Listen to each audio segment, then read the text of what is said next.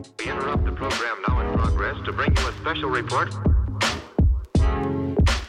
Here are the highlights this morning's news. From the WPGU News Desk, here's today's headlines on WPGU 1071, Champaign's Alternative.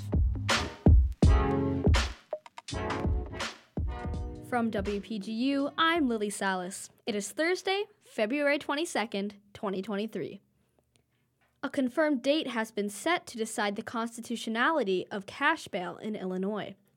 On March 14th, the Illinois Supreme Court will hear oral arguments on the SAFE-T Act. Removing cash bail in the state was ruled unconstitutional by a Kankakee County judge in December, but Illinois Attorney General Kwame Rowell appealed to the Supreme Court. The court halted the elimination of cash bail in January. A task force made up of legal experts spent months discussing issues with the SAFE-T Act, but ultimately found no constitutional problems with it. As announced on the Illinois Supreme Court's website, the state Supreme Court will hold the constitutionality hearing in the middle of March.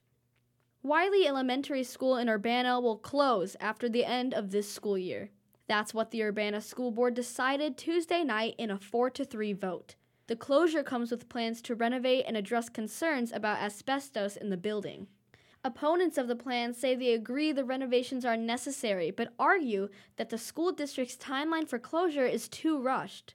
They say a too hasty decision would damage student and faculty well-being and mental health.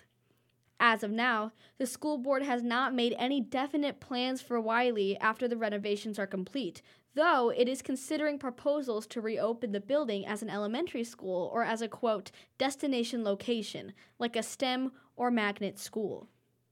The University of Illinois Urbana-Champaign applied for a license to construct a microreactor on campus for research purposes.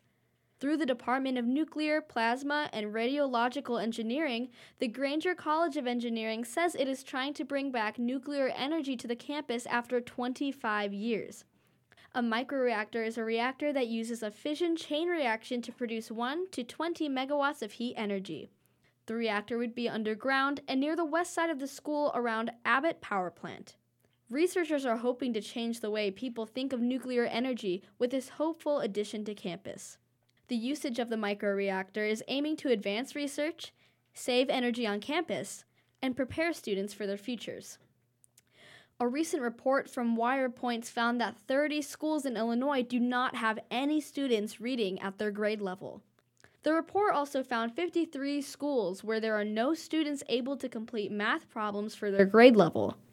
The majority of these schools are included within the Chicago Public School District. This report primarily focused on schools where each student was underperforming, although it found that 622 Illinois schools where 1 in 10 students could read at the appropriate grade level. Contributing reporting for this newscast was provided by Caitlin Devitt, Owen Henderson, Lily Salas, and Tara Mobisher.